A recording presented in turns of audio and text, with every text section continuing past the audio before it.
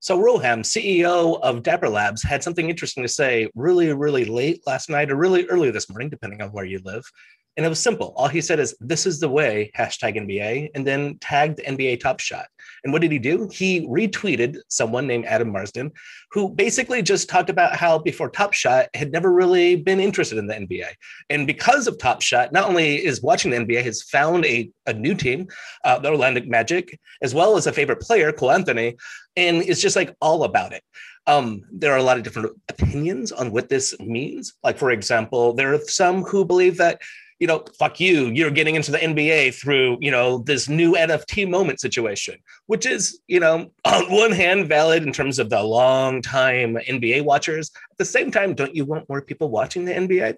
And on the other hand, you got the new people such as Adam Marsden who are new to the NBA. And, they're feeling a little bit maybe on the out in some cases, right? Depending upon how people are responding to it. I think that this is fantastic. We're all trying to love each other, right? And if we're going bullish long-term on NBA Top Shot, isn't it a good idea to get more people into the tent? The more people watching the NBA in particular, that's going to make the NBA happy. That's going to make them happy with Dapper Labs. That's just going to further secure and solidify the relationship between Dapper Labs and NBA.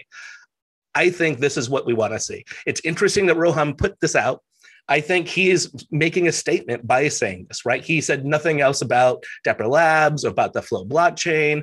All he did was actually tag NBA Top Shot and then hashtag the NBA. This, I think, is a call. He is saying something here. There's something important here. And we should all be paying attention because, once again, we've been in a bear market for a little while. It is May 16th, 2021. And it's been rough for some of us, especially those who came around in February or March. But at the same time, I have always been bullish long term. My idea was, even if this is worthless right now, I believe in it long term. I'm not buying to just flip. Have I flipped some things? Oh, for sure.